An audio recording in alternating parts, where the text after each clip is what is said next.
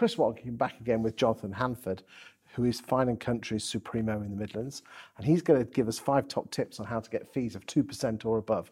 Talk to me, Jonathan.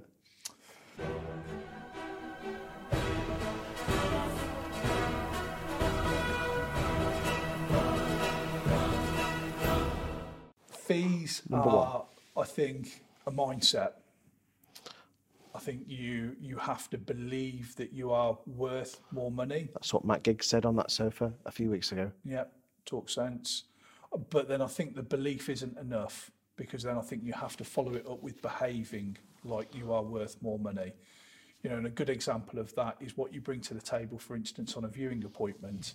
And if on a viewing appointment you're there to open doors and just to meet somebody with a set of keys, you're not really adding a lot of value.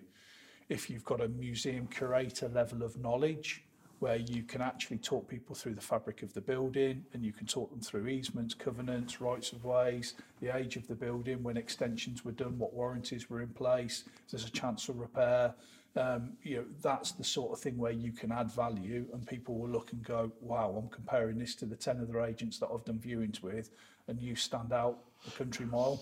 Do you think people go and view houses before they put theirs on the market, and therefore will use that as an opportunity to judge estate agents? Absolutely. And again, probably 50% of people are swapping agents anyway, and not their second time sellers. They're selling with the second agent. So even if they're not putting it on, and even if they're choosing their agent 4 or 5 years further on down the line, they'll remember how you made them feel and how you looked after them. Have you got business on the back of people remembering you from a couple of years ago? So if you ring the Leamington office, you won't get John Hanford for evaluation, and you haven't done for years. So the only people that get me are on my mobile, or it's a personal recommendation, or I've dealt with them in the past.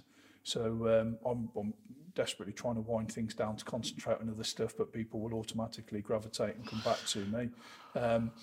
And I think it's because of how I would have looked after them first time round. So your first tip is deliver a museum curator level of information. What's your second one? So, as I said, believe and behave, I would say, are the second and the third tip. So the museum curator level of knowledge, I'd say there are 3 things there as such. The fourth one would be to focus on self-development, on education and sharpening the saw. You know, there are people that are probably still working the way that they worked 10, 15 years ago, having made no adaptation. They've not adopted any new techniques or strategies, and they're perfectly equipped to deal with a world that no longer exists. So there are knowers and there are learners in the world, and I would definitely categorise myself as a learner. I'm constantly listening to podcasts, audiobooks, watching your very insightful and helpful videos, because I want to learn, and if there is somebody doing something out there differently, I want to see if I can adapt that into my business. Do you think estate agents are very good at self-help?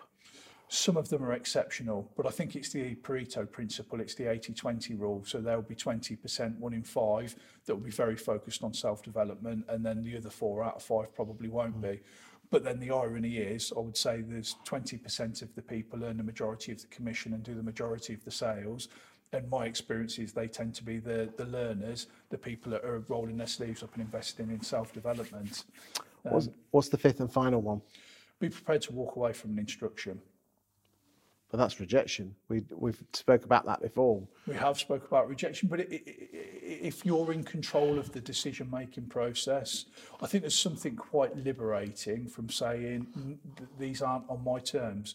And my logic is this: I would rather have 5 instructions at 2.5% than 10 at 1.25%, because I think the 5 at 2.5%, you can do a better job, you can be more available, more focused, you can contact people in the evenings and weekends, and you don't feel bitter about spending time out of hours dealing with it, and you can just do a better job of putting an arm around the seller and guiding them to the finishing line. So I think you've got to be prepared to walk away from an instruction, and if you do, it is quite a liberating experience. And also, when you end up cutting a corner and taking an instruction at a lower price, it can be a future headache. Without going into too much detail, you can, not all business is good business, and you can end up inheriting a bit of a headache that becomes a problem later on. You know, people have got to see value in what you do. So I think be prepared to walk away. Thank you for your time today, Jonathan. Thanks for having me.